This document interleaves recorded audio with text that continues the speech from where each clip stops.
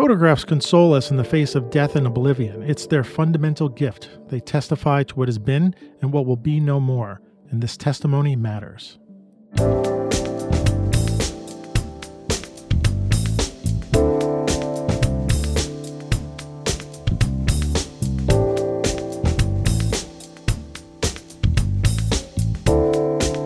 Hey, welcome to the Street Shots Photography Podcast. This is Antonio. And this is Ward.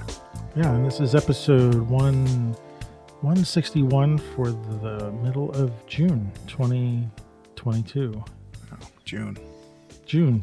Did I say June? It's getting warm here finally. Yeah, it is. It's actually been quite nice and spring-like and not quite summertime yet, but yeah. So I wanted to... Thanks, Ward, for joining me in the show. I wanted to avoid another dispatches from Greenwood to follow up on the last episode so that people knew what was going on. Okay. And my wife Elizabeth passed away a week ago from yesterday, Saturday, June 4th, of ovarian cancer. It was one day before our 23rd anniversary. Wow. But yeah, but for all intents and purposes, we were married 23 years. And I wanted to do a show talking about a couple of things related to photography and this event, but I did want to make sure that everybody knew, because I got a lot of random messages from people from different email and Twitter and even like Facebook Messenger or something like that, from people who are reaching out to tell me to hang on, or the support and just general words of support. And I want to thank those people. I don't have everybody's name right now, but I want to thank those people who are listening to the show, who came out and sent me those words of support, because they came in at just the right time. I really needed it, because when this stuff was happening, while it's happening, it was really good to have any kind of contact with anybody. Mm-hmm.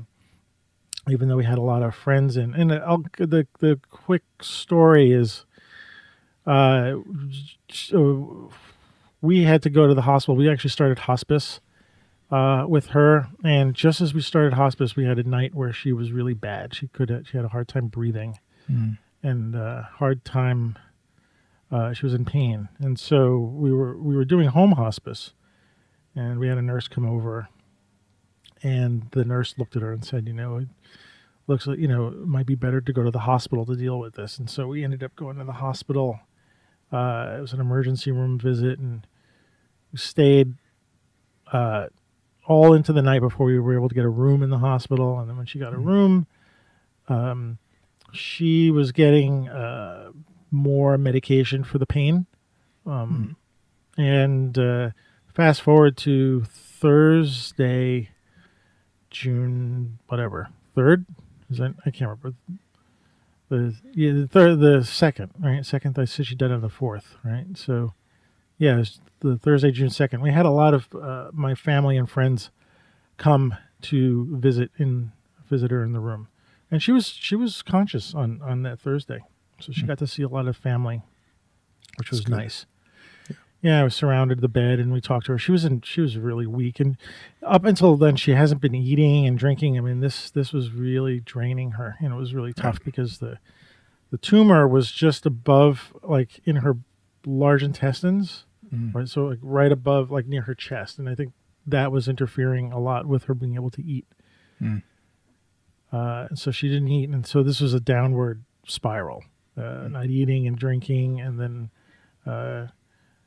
getting sick a lot, and then not just feeling weaker and weaker, and as the tumor seemed to really affect her. So she was awake on Thursday. She went unconscious sometime between Thursday and Friday. She was unconscious all day Friday. We had another group of friends and family come and stay with her. And I didn't stay in the hospital overnight. I had a friend, a close friend, stay with her on Thursday night, and then Friday night, two close friends stayed with her. So I went home. And Saturday morning, about 1 o'clock in the morning, one of the friends called to say she died. So I head over to the hospital, and she went. Luckily, because it was in the hospital, it was they have all the pain meds there. I think if we were at home, we were working with morphine only, Right. which was not enough to assuage her pain. So she had some fentanyl and some other thing being pumped into her, and it was calming her pain. But on Friday, she was unconscious most of the time, like she was sleeping, but she never woke up. And she died Saturday night at 1 a.m. Saturday morning, I should say, with her friends singing to her, and while I wasn't there. And I guess part of it is I was worried that when we were there at the hospital, I was looking at her. I was like, she can be like this, like she was unconscious and breathing. She might be like this for days. Right. And I think what happens is, what I've heard since then is that often spouses will leave the room and their significant other will die when the spouse leaves the room. So I want to believe that she sort of sent me home that night so that she could she could go. But she didn't go in pain. She didn't have any pain. I think when she died, she just stopped breathing, and she was in the middle of the song that our friends were singing to her. Yeah. So she went peacefully. So yeah, she was 65, a young 65. Yeah. Well, the pictures that I've seen of her, she's definitely she Yeah. has a more youthful energy. Yeah. Yeah. This disease, if anything, people listening to this show have to understand that ovarian cancer is a very nasty disease. Apparently, there's no pre-screening for it, but it does take away a lot of our partners. I've heard a lot of stories since people struggling with ovarian cancer. So yeah, so it's been a week. I sort of fast forward a little bit through the week because I lost track of time. Time is gone, sort of, and I can't believe it's been a week only. We buried her. We had what was called. She wanted a green funeral. So for those people who don't know what that is, and it's not necessarily putting a person in the ground and planting a tree over them, although I think that can be part of it. It's described, quote unquote, as a new funeral style, but it's actually the way people were buried prior to the times we started pumping their bodies full of formaldehyde. It's literally, a person is wrapped in a shroud, put on in this case, like in a sort of a half-size basket, and it's just put in the ground. She's just placed into the dirt, and there's no preservatives in her. She's just going to become one with the ground. And she wanted this because she wanted to make the least impact on the environment as possible. Cremation takes a lot of energy and stuff. It's not a judgment, it's just this is what she wanted. What she wanted to do, yeah. Yeah. So she picked. There's only a few places. Not every cemetery in the New York area can do that. Greenwood Cemetery does actually have a space for green burial, which is I came across actually accidentally in the past couple of weeks. But it's really expensive to be buried there because there's so little room. Yeah. So she found a place in Sleepy Hollow, New York, which is just above Tarrytown. And I don't think she had any real connection to Sleepy Hollow, other than I think she liked the name. And that she liked where it was. And, Sleepy Hollow and Washington Irving is buried there. And there's the Headless Horseman Bridge is there. Right. Because, that's what she wanted, you know. Yeah. And there was another place, actually, it's funny to mention, there was a place that was cheaper across the river on the west side of New York, but it's not up to me to second guess what she wanted, you know. And it wasn't about being cheap. It was like, okay, well, you know, this is what she wants, and I'll put her there. Okay. Yeah. So, and it's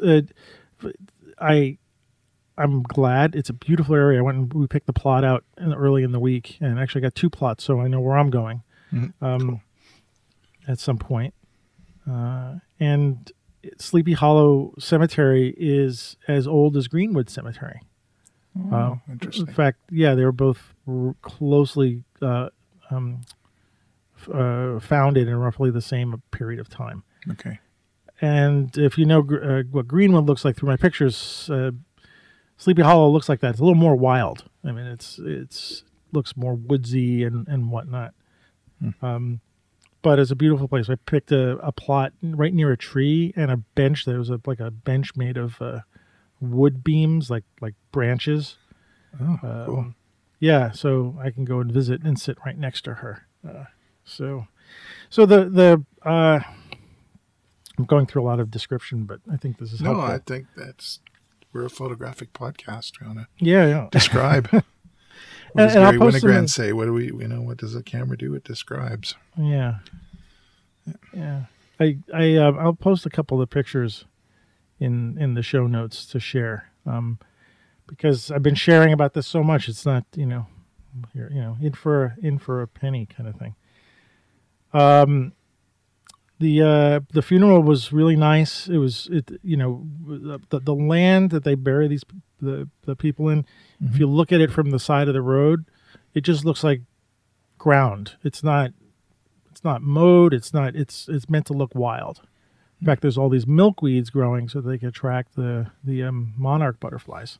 Oh, very cool. Yeah, so they just let it grow wild. Made it a little difficult for certain people to walk on it because it's a little rough. They're not allowed to have stones that stick up. The stones are flat. Yeah, okay. And the stones get picked from the riverbed. There's a river that runs through the cemetery. And like in a couple of months, I'll get to go there with the director of the Sleepy Hollow and another person, and we'll go find a flat stone at the riverbed, and I'll take that, and that's what I'll get inscribed, and then put it on that plot. So it's really beautiful. So Very cool. yeah. So during the funeral, we had, for immediate family. I mean, really, I thought it was going to be intimate, and this is about as intimate again. We had about 50 people. This is the bare minimum that we could have. This is how many people came to, how she's affected so many people, her family and stuff like that. If we had opened it up, I think there would have been a couple of hundred people. But we kept it, And it was just graveside. It was not. There wasn't a service in a church or a community There is, hall or yeah. anything. Yeah, there's the green funeral. The service is literally around the grave. Okay. So, 5 or 6 people spoke. I spoke, of course. She was in a sort of a half basket with 6 handles on it. So the basket had a small rim on it. And before we brought her to the grave, we were allowed to put flowers into the basket surrounding her. So she was covered in flowers. She would have loved this. I know she would have loved this. In fact, I know she loves it. I can, Good sense it. I sensed it. And then we had us speak. I was the last one to speak. And then when she was lowered in, our friends sung the same song that they sung when she died. And then we literally bury her with shovels. We go in and ourselves. We couldn't finish it off. The cemetery crew does the rest, but we. And in the Jewish tradition, the shovel has to be initially upside down when you dig the dirt in. It's supposed to represent the reluctance of doing what we're doing. So you turn the shovel upside down, you pick up a little bit of dirt, put it in the grave, and then you do the regular shuffle. Okay. And also in the Jewish tradition, and you can see this in Zoom. Sometimes you're supposed to rip a piece of fabric that you're wearing, like a shirt or something like that. Sign of mourning. Yeah, so instead of doing that, I have this little black ribbon that I wear with, and then we ripped it. We can see like it's torn. right here. Yeah. Yep. And then we were allowed to put biodegradable things representing her into the grave. Nothing that would dissolve, the thing that wouldn't not dissolve, so no metal or plastic. But I put a wooden spoon in there to represent her cooking and her baking. And we put the ashes of her cat that she had a long time ago. Her cat Jack is in there. Some Haagen-Dazs ice cream was poured. She loved Haagen-Dazs. Yeah, Haagen-Dazs coffee ice cream she liked a lot, and a few other things. And so it's been a week. This is what day is today? This is Sunday. Yeah. So this is just Thursday. Holy crap! Sorry, this feels like a week ago already. Just the burial. Yeah. Today's the 12th as we record this. Yeah. So. And I promised to talk about photography in this. It's a photography show, but I think I I felt I wanted to tell everybody what's going on as detailed as possible, so they know what's going on, and tell you too. I don't think I've told you all the details about this. No. I'll say is on behalf of our audience, I really appreciate this, and this is your idea to share all this with us, and so I just wanted to say up front. This is pretty amazing what you're doing with the sharing. Thank you. At this time, because it's it's I don't know, it's something none of us really want to deal with, but we're all in some way curious about. But you're always conflicted about a friend who's bereaved. Like, what can I do? And you feel like now I'm is there anything you need? And suddenly the person who's bereaved is like having to worry about me being assigned a task to do for you. And it's just sort of like, and I just said, how are you doing? And you said you were chilling. It was just over Discord. And you said, well, I'll chat soon, but I'm just chilling watching a movie. And I thought, damn, I wanted to leave the guy alone so he could just chill with his movie. Actually, everybody is saying that, and I understand it. It's the desire to want to help somebody, and people say, how are you doing? And it's like, that question is really big, Yeah. And all I can say is like how I'm doing at this moment, Right. And, what's going on at this very second, and it's a wave and it's a process, and I think this is almost like, for the end of the show, but I don't want to say it. It's like this whole process. Elizabeth she knew she was going to die when we went our last visit to the doctor, and they were like, we can't do anything more. And I think I might have mentioned this in the last show, in the dispatches from Greenwood. I can't remember, but we didn't know that it was like, literally going to be 2 weeks. Like 2 weeks, 2 months. Yeah. And hanging out with her and talking to her about this, she was scared. She was mostly scared about the pain. But she was able to muster up some curiosity about what there might be for her after she dies. And neither one of us are very religious. She's she's Jewish, and she does follow her religion as a, occasionally go to the holidays and stuff, but she tried to do the best she can. But neither one of us really are, think of an afterlife directly. But then, and I'll tell you a story maybe a little bit later in the show about something. But the fact that she could muster up curiosity about what was going to happen made me really be less frightened of this thing, even for myself, and maybe a little bit even for her, like just not as scared. I got so many people telling me, like therapists, doctors, like how she went after this, like she tried to battle it as best she could. She lost, but like it, she worked up until the last possible minute. Now, people might be saying, why should she be working and blah, blah, blah. And I won't go too much into it, but actually sometimes for her working was great, because otherwise she said it would be sitting around thinking about this. Right. So her job was remote. So it was just going to the computer and talking to people. And she would get so animated when she was actually working with her coworkers like this. I was so happy to see that, every day a little battle was fought. And if she was doing good, that was great, so if her work was making her feel, was making her feel better, that was fantastic. And I forgot where I was going.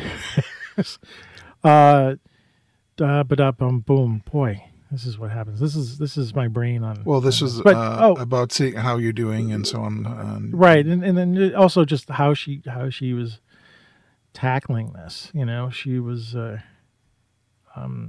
She was pretty brave about this, and that's not hyperbole or anything like that. I mean, I don't think I could have faced it the same way she's facing it, but I think I could now. And the whole process, watching her go, I saw that it was peaceful for her. It was less painful, and the green burial, like this whole thing together, has got me thinking about, it's time to think about this kind of stuff. Like I didn't have a burial plot up until now. So she's doing this. So I want to talk about some gifts that she gave. So to get into the photography part, because this is what led me to ask you to do the show with me, so that I didn't want to do another Dispatches from Greenwood by myself. I really wanted to. I really want to talk to people. In fact, I'm noticing I just want to talk to people about stuff. I'm here, more man. Talking. Yeah. So a few weeks ago, we went on a retreat, a retreat upstate New York, to a town, Hudson, the place where I photograph all the time. And the reason why you see so many of my pictures from Hudson is because we've attended this retreat once a year for the past few years. Well, we didn't go during COVID, but prior to that, a few years straight.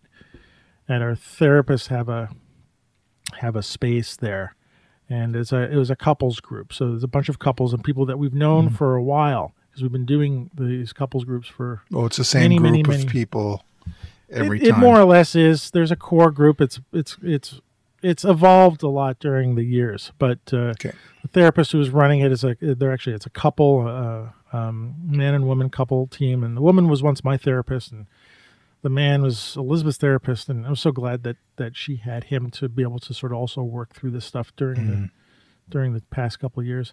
So this was a year we thought the retreat, we could do it in person instead of avoiding it from COVID.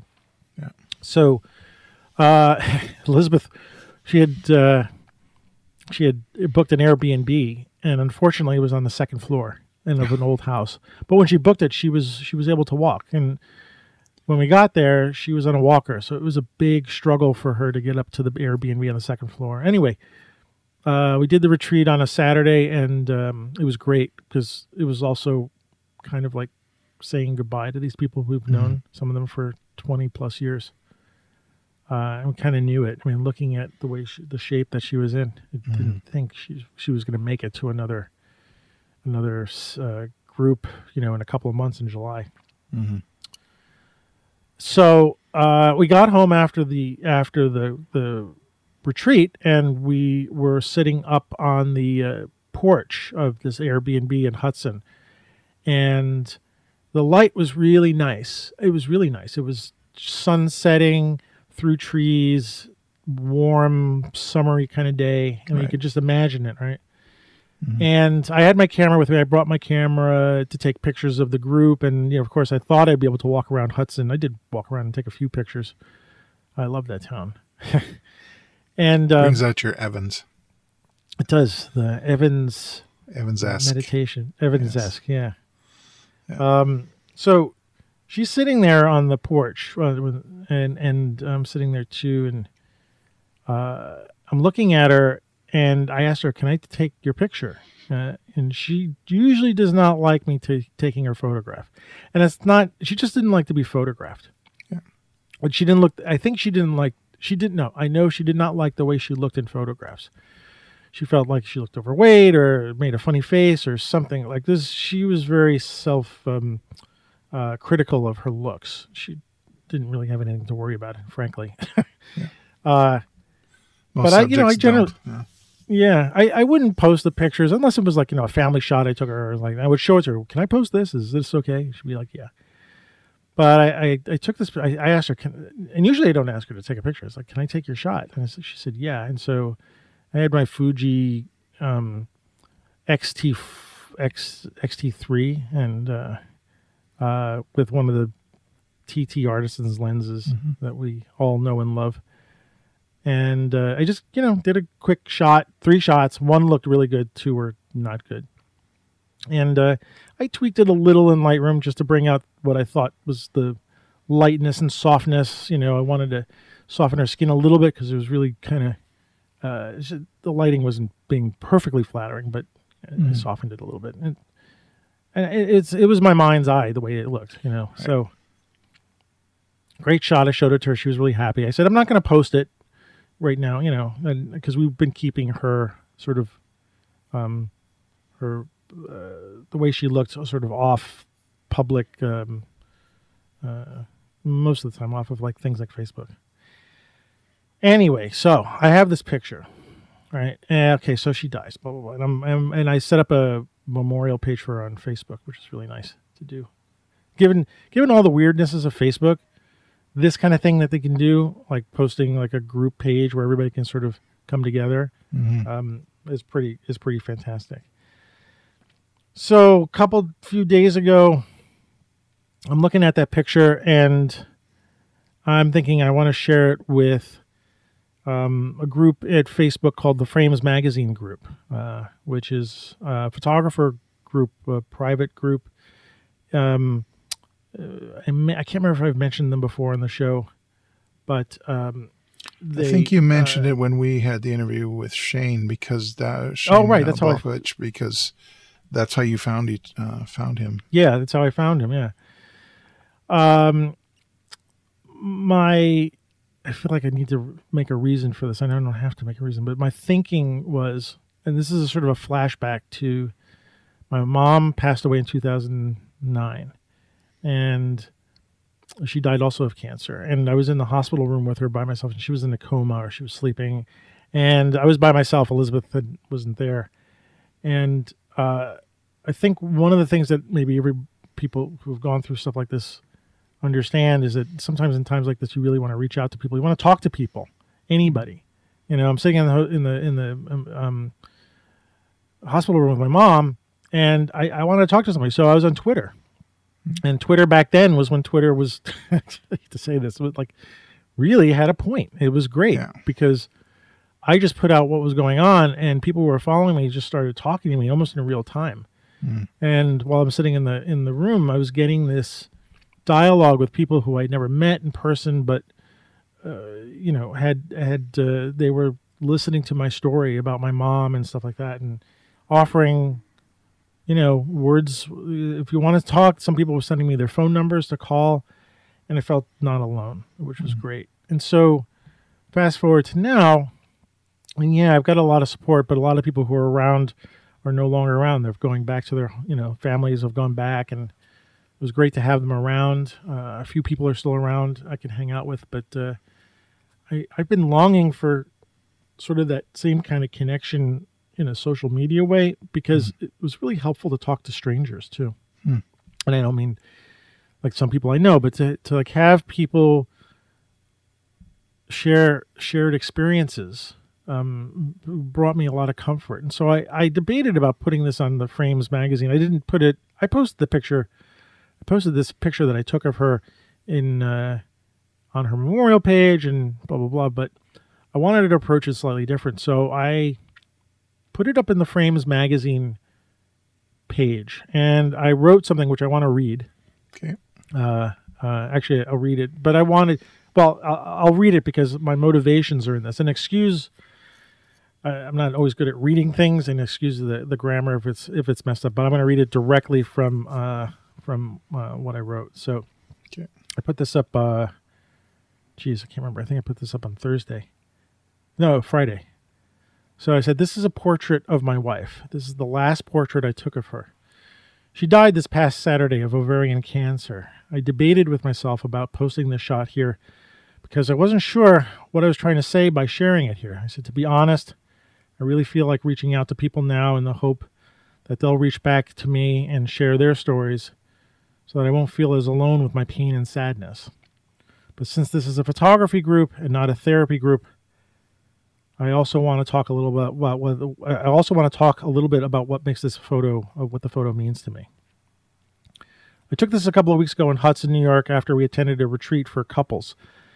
It was at the end of the retreat when we were back at the place we were staying. I had my camera and I asked her if I could take a shot of her. The light was perfect. Her pose was just right.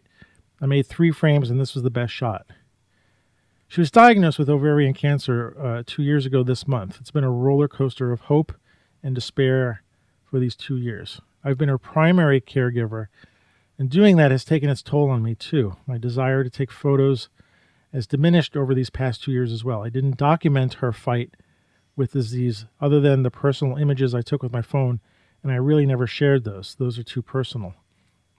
When I took this shot, we already knew she didn't have long to live. In fact, the retreat we attended was also a goodbye to the other couples who were there. We both knew this would be our last summer together, probably our last June. She really never liked having her image taken, even by me. I looked at her at this moment on the porch, and I could see that she really was okay with me taking the photo. She gave me this gift. What I want to say about this now is that I realize a photograph isn't always about the best exposure or decisive moment or whatever. A photo can be a link to a moment of time, frozen forever in a memory of love. It doesn't matter how the image was taken, only why it was taken. My wife Elizabeth gave me this gift of her likeness, and it's one I'll cherish until the end of time. It's the best photo I've taken ever. Dennis just said, thanks for letting me post it here and share my thoughts and feelings with you. It was probably one of the best things I did in that group in terms of I got exactly what I wanted. What you wanted, yeah. So many people reached out to me in comments to tell me so many different things, their stories about similar things, taking care of people who've passed away, even just reaching out to, to virtually hug me or something like that. And I read all the comments yesterday morning, like over breakfast, and one after the other, which was not easy because it's hard to read through tears. Mm-hmm. But I got what I wanted. I wanted to share this photograph, which I think is a really nice picture. And I'll put it in the show notes. I'll share this. She'd be okay with it. The picture describing it, she's sitting there, and you could see, without having seen previous photographs of her, you can see how the cancer is, what it's done to her body, at least the upper part of her body. But she's looking at me through the lens. She's, holding her phone in one hand. She's got her blue glasses on her head. Some of her hair was able to grow back because the chemo that was the final chemos weren't taking her hair away. So she still had some fine hair. It was so soft, by the way. Her hair was so soft. And she's got her hand. Her hand is to her chin a little bit, and she's looking at the camera with a bit of a smile, and the eyes are direct. And I can see there's so much stuff in this photograph about. Like how I said in another post about this picture that she didn't win the war against cancer, but she won 1,000 battles against it, which is true. And in the shot, I can see, I know her, but I noticed that other people noticed that she's like, I can see this is killing me, and I'm not going to let it affect this moment, being photographed. So the picture reminds me of the fact that, first of all, it's good to take pictures of the people you love, even if they protest sometimes. But just the power of a photograph. Like I've been noticing, been getting a lot of pictures posted up on the group. The memorial group I made. My sister-in-law gave me a whole bunch of snapshots, actual prints that I'm going to scan. This and the pictures of her over time. How from the 80s and 90s and stuff like that. And I'm not saying anything new here about the power of the photograph. But I think it needs we need to be reminded of it, because like I said in what I wrote, it's like not every photograph is the decisive moment. Not every photograph is the, like the shot that we look to get 1,000 likes to, Right. or something Yeah. like that. And disclosure is like, when I last checked, I think this is my most popular picture that I posted in terms of like getting, comments and people Interactions with reacting, interactions with it. Yeah. Yeah.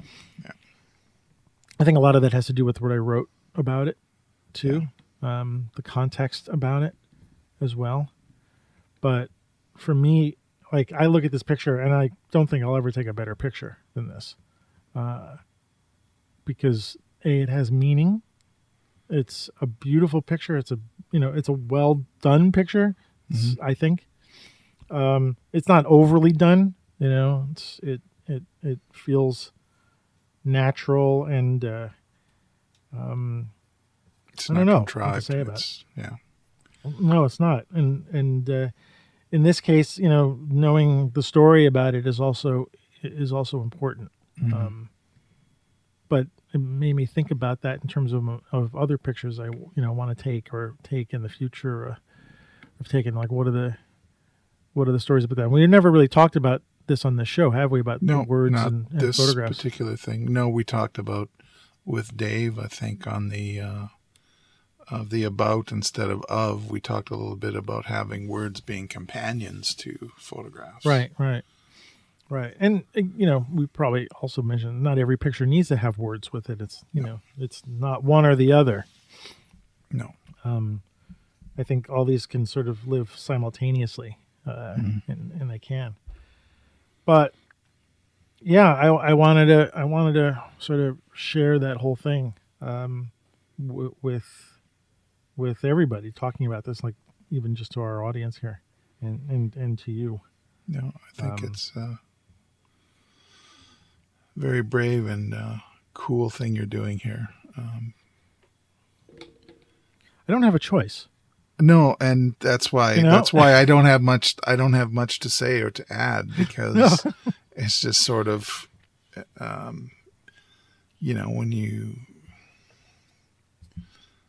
when things happen in life and they're not, I can't say anything. I can't add. I really can't. But just a deep appreciation for what you've done here and coming and talking with us.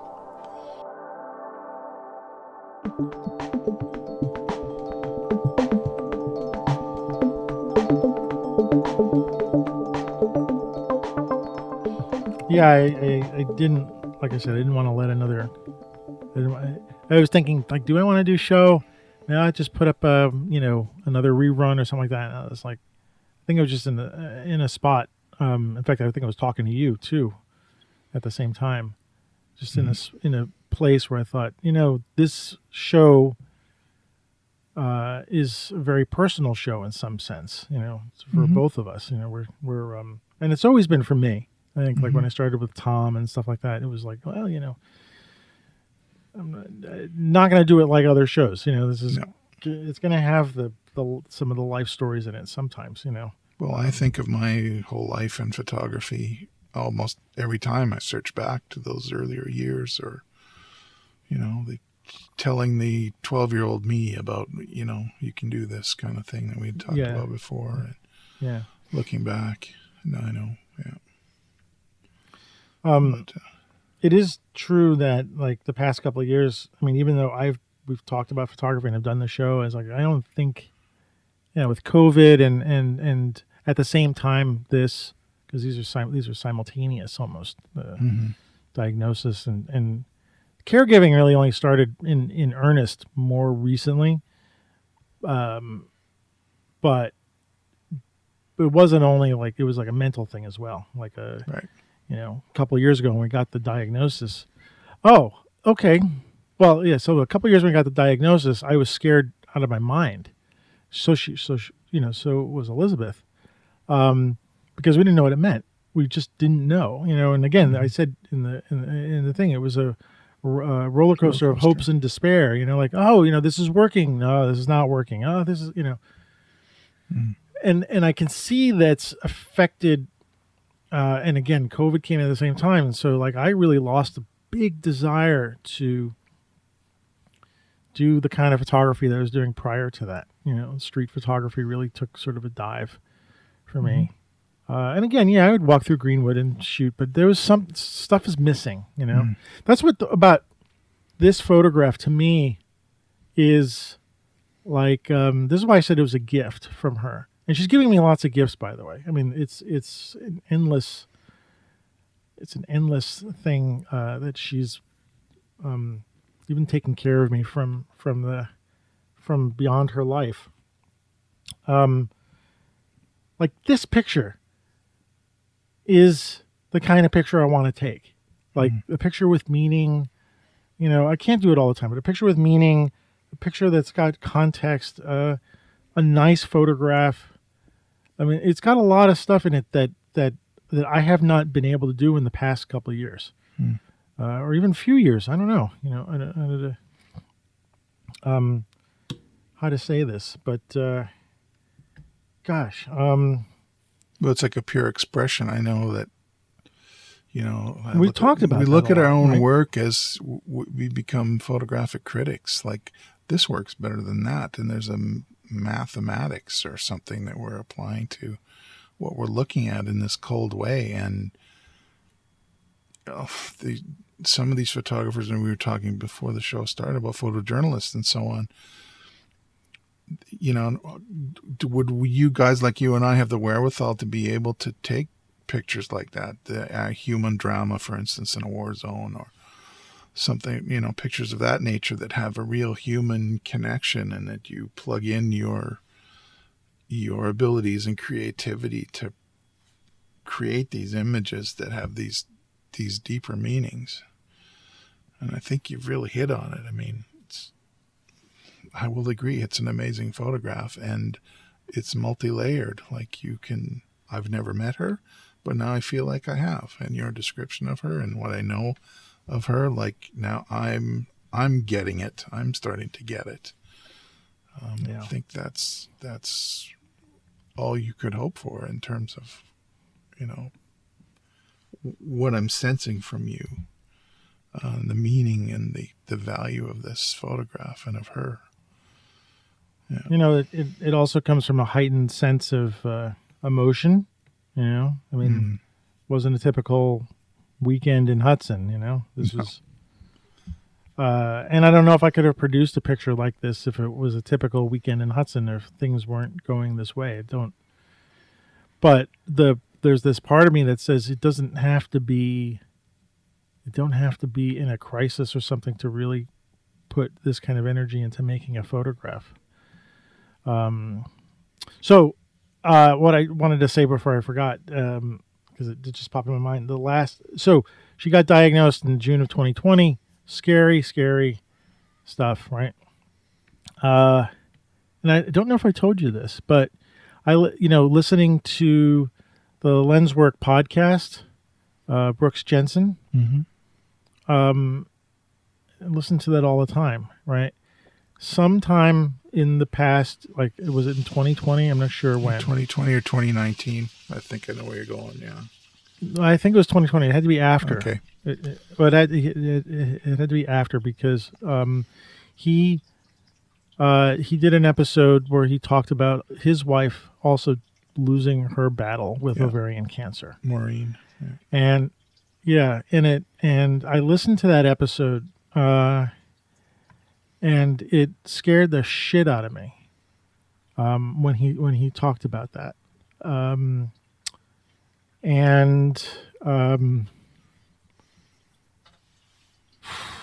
For some reason, I just stopped listening to his show. After that, I almost couldn't. I don't know why. I don't know why, but there's part of me that was just too scared to.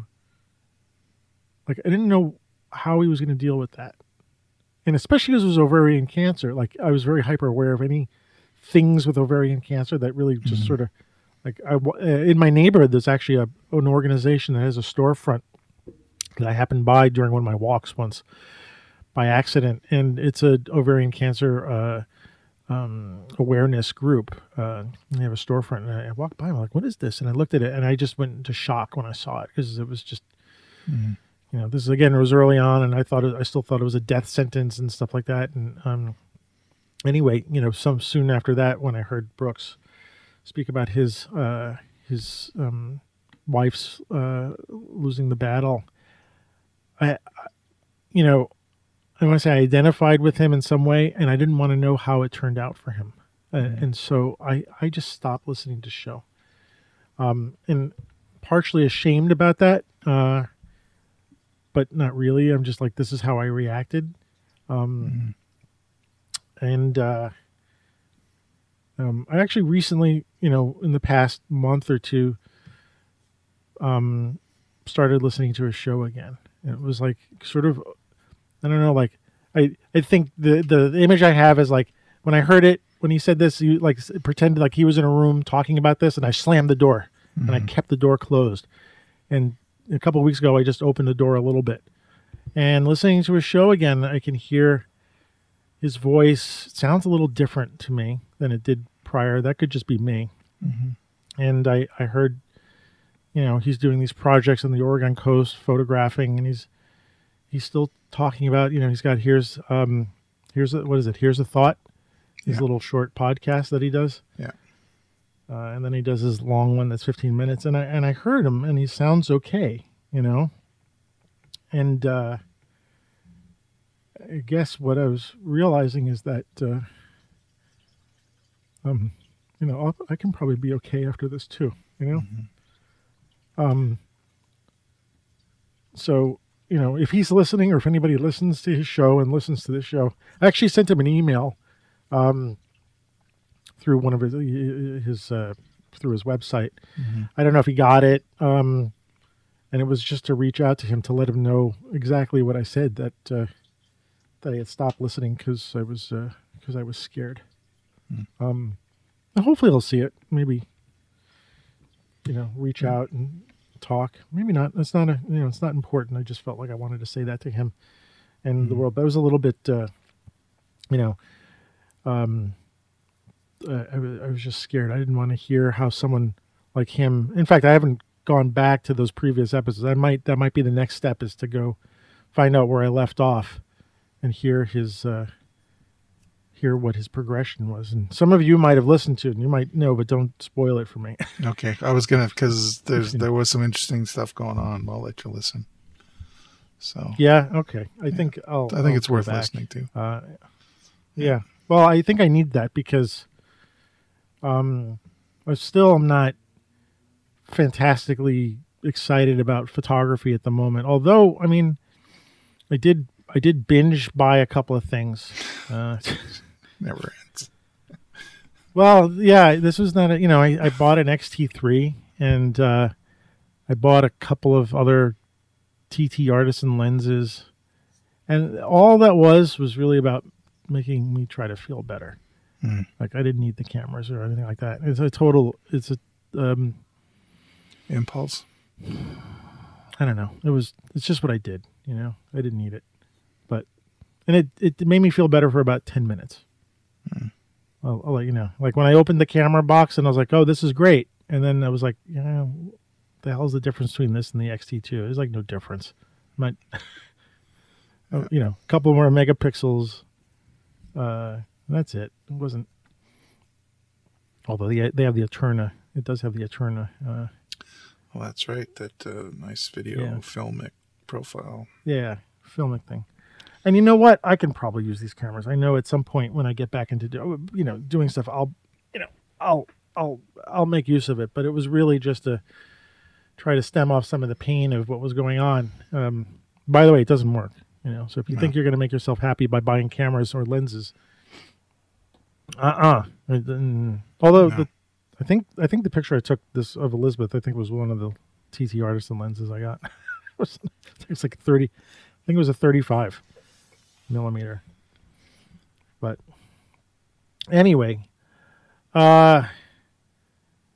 So yeah, and during the like I said, during the funeral, I had my camera with me. I had I brought my X100F, and I slung that around, and I took some pictures of her going into the grave, and what her basket looked like, and it was beautiful.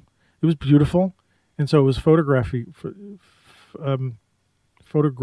worthy, at least for a memory and something like that. It wasn't, yeah. And if anybody sees this and says, what a green funeral is like, again, it's, it was a worthwhile thing to see and experience as well.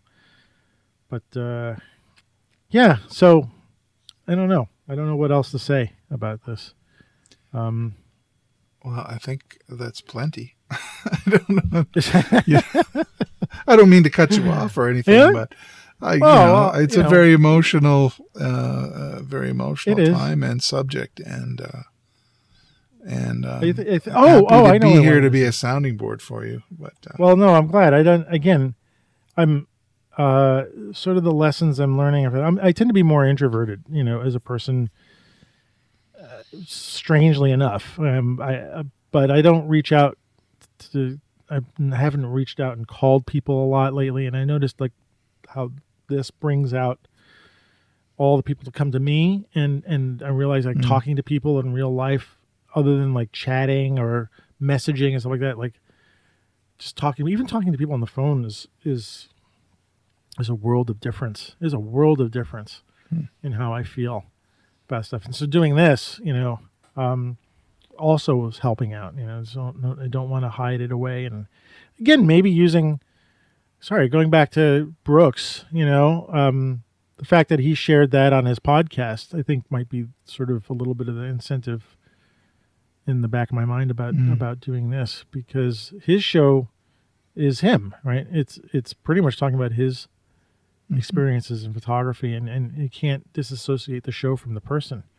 Nope. I kind of think about that this way too. So I'll have to give him some credit that I wasn't even aware of. That I think by being that honest about what's going on in life, because that's how I am, and that's how I want the show to be, and that's how I want anything I'm doing in this space that we've created, and whatever space we end up creating in the future. That's what I want people to connect with. They can connect with me and you and what we do, and they'll either like it or they won't like it, But that's what I want. But anyway, I wanted to remember this. This was an interesting experience just after the funeral, and nothing to do with photography per se, but pretty amazing nonetheless. I'm not like I said, I'm not a religious person. I'm not a very superstitious person. I tend to be grounded in reality, but I have a very open mind, and I feel like I'm a spiritual person as well. So, I open to, I'm pretty much open to a lot of possibilities. I'm not like this can't happen, or there isn't this, trying to be, because I don't know what's going on. But take this as you will. I was driving back from the cemetery, and I was driving three of my friends, Gene Mealy, who has been on the show a long time ago. I want to talk to you about him post-show, because we have to have Gene on the show. Okay. And his wife and another friend. And I was listening to, I had a playlist running. It's this, I call it, it's like my 80s playlist or something like that, or classic rock, right? So it's all the classic stuff that I wrote with. It's about 1,000 songs. Okay. So I dropped them off in Park Slope in Brooklyn, and I get out of the car, hug, and then I get back in the car, and the music's playing. Just as I get into the car and start driving, our wedding song comes on. Elizabeth and My's wedding song, which is the Beach Boys' God Only Knows. And Pet Sounds, great album. That's a great song.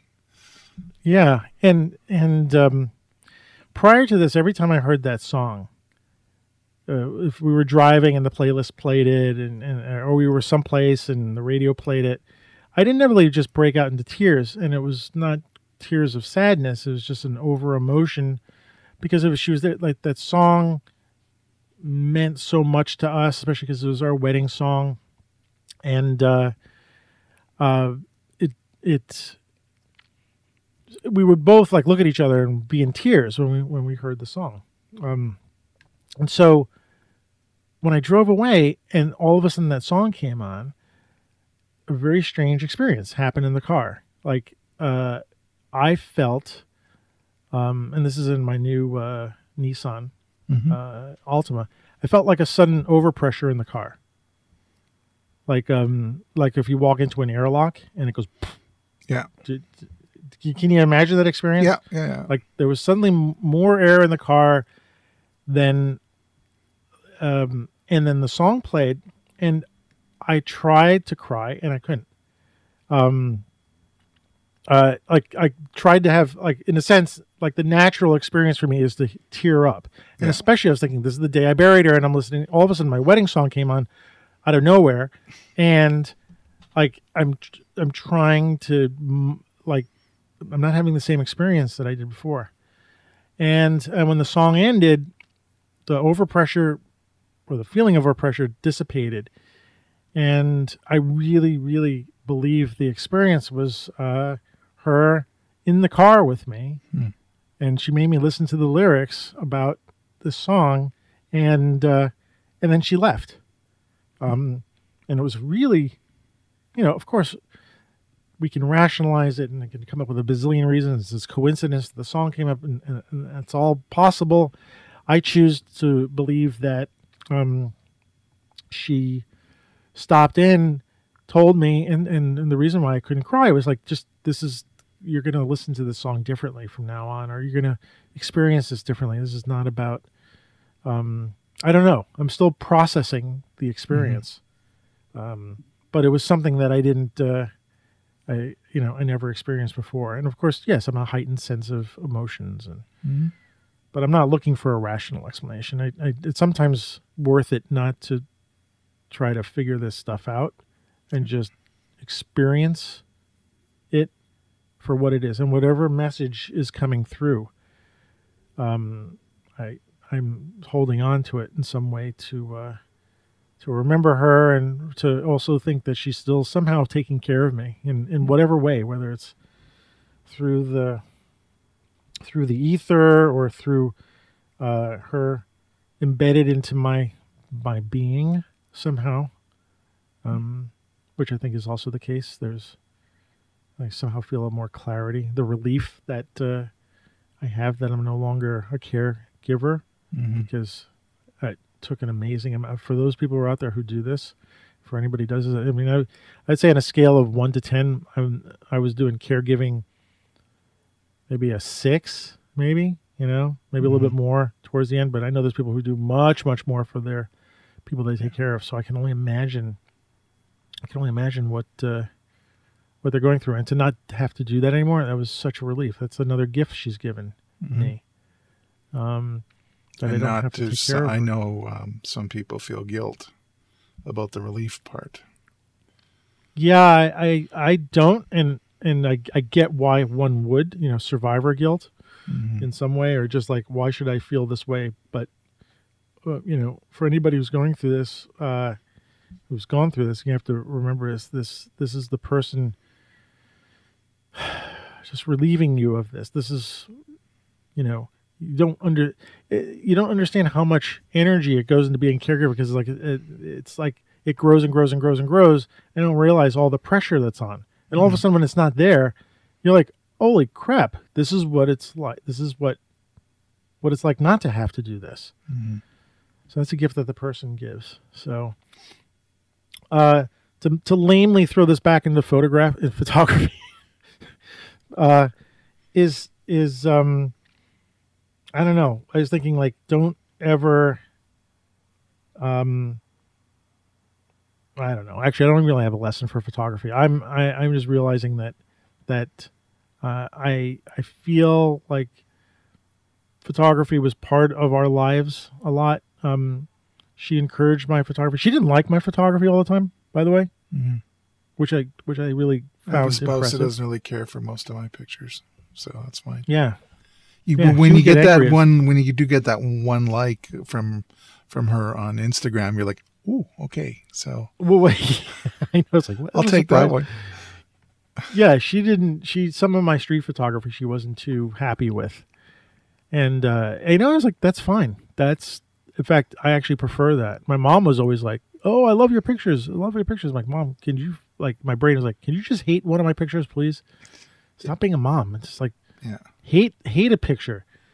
It was a little too much for her. But Elizabeth's like, "I don't like you took that picture. Why did you take that picture?" And she, so we bounced back and forth a little bit about that. But photography was part of our life. We grew up. We met each other in a photography agency, the Image Bank, 1985. So we actually knew each other for a very long time before we actually got together. Photography had a lot to do. I worked on some of her books when she was working at New York Times Publishing. She did a bunch of wedding books under the name of Bet Matthews. She didn't ever want to use her real name, but she used her name Bet Matthews as her pen name, and we did a bunch of wedding books because she loved wedding things, weddings and presentations and stuff like that. And so, actually, one job I did with her, I shot, I shot on film, and then I shot with like a Nikon Coolpix, one of the old 3 megapixel bendy right. lenses. Yeah, And it was we were doing studio stuff, and that stuff went into books, by the way. So it was kind of crazy. So yeah, we were sort of ensconced in photography, and actually, she was a photographer too. And she did a lot of photography, and I need to find those pictures. Actually, her stuff. I'm sure I'll find it as I start going through her work. But she did a lot of her own photography, so that photography was part of our lives, even when we weren't together. Working in the photo agency and stuff like that. But anyway, I think I've talked enough about this for now. I feel I'm glad I got a chance to talk to you and the audience about this, because then it's not something that's lingering. It's not I think it's I can move on from this, and I don't know, people saying it's going to take a long time, it's going to take however much time. I'm not rushing my my feelings about this, or it's just but I know talking about this would be the elephant in the room. I imagine if we didn't talk about this right now, Yeah. we did a show, it's like, what would be going on, especially after the last one I did from Greenwood. Yeah. Maybe I'll do a dispatches from Sleepy Hollow at some point. The place is fantastic. It looks it's just as craggly and stuff as Greenwood. There's mausoleums. Leona Helmsley is there, buried there. Okay. We're actually looking down on her mausoleum, so we get to look down our noses on Leona Helmsley, just to make fun of that a little. Yeah. But yeah, so yeah, that's it. That's all I got. Thanks for Well, thank you for sharing, man. Yeah. It's, like I say, I'm running out of words. Yeah. It's Wow, important. really? You have no words? I have no words. No, because it's not a philosophical battle about the aspects of photography. It's much bigger than that. It's it's life. Yeah, and it's kind of what I want to remember. I don't want to, don't want to go back into the routine. I want to remember this experience. I guess that's another reason why I want to talk about it, because I want people who can listen to what we're talking about, listen to what I'm talking about, to like really let it sink in. And we can't spend all our days in grief. Emotions are just an up and down thing. You just can't do that. But you got to be able to hang on to some of this. Like if a picture like this that I took of her gives me like a lesson that I can hold on to and that I can incorporate from now on, then it's sort of the show and what we're talking about serves its purpose. Like I don't want to go back to the way things were. I can't. The experience is changing me, and talking about it is just talking about something like this publicly is sort of changing me as well. So, so anybody sees me going back to the old ways, feel free to shout out and say, "Hey, ain't you doing the thing you said you weren't going to do?" Like as I declare that out loud to everybody, because now you're committed. So that's. I'm committed. Yeah. All right. Anyway, thank you, Ward, for being here. This actually, this is helpful too. So I'm happy to do it, my friend. Yeah. So where are we at? Where can you be found in the world? In case nobody knows. I can be found at Ward Rosin Fine Art on Instagram. I'm Ward Rosin Photography on Facebook. And I'm W Rosin Photo on Twitter. And I'm getting, actually, since I mentioned my name about Twitter, I'm getting some more engagement there. And thank you very much for that. And really? I have a little company called Ornis Photo. It's Ornis, ORNIS .photo. And I sell lens adapters and Asian-sourced lenses. And it's a lot of fun. And did my taxes here, and I made a little bit of money. I don't know where all that money went, but I made a little. So I just went back into inventory. But because you're our unofficial sponsor. The unofficial sponsor. Yeah. Anyway, so that's where you'll find put me. Put some money into some podcast stuff. Some podcast stuff. Okay. Well, let's see what. But we got to get a logo made so we can put a little lower third or something like that. Well, I've got a logo, but it's we'll talk. Maybe we'll do a big deal here. Yeah. All right. Yeah. And again, I'm still off Instagram. I'm debating again whether to start a new one or not. I might just start one. But so don't go to Instagram to look for me. Although, actually, my pictures are still there. You can see it, AM Rosario. Just don't follow me, because the hacker will get you. AM Rosario on Twitter. If you want to reach out to me, I know some people are having a hard time trying to get through to me on Twitter and send messages of support, which I was really appreciative. You could just email me at antonio@amrosario.com. So that's my name, antonio@amrosario.com. I'd give you the Street Shots email address, but this is more direct and it comes right to me. And that's my website too, is amrosario.com. And maybe I wanted to talk about, I also have this little Photoville show. I don't know if I talked about that. I don't think you have. I know we've talked about it in the chat, but I don't think you. Yeah. So I'm going to try to get out there and see what pictures are out there, and maybe we can talk about that next show. But I also want to get my friend Gene on the show and talk about photography. I want to get more people on the show and start doing. I keep saying this, but let's get Gene on the show and we'll find a time and talk to him about stuff, so that it will come up in the future, and then whoever else. Cool.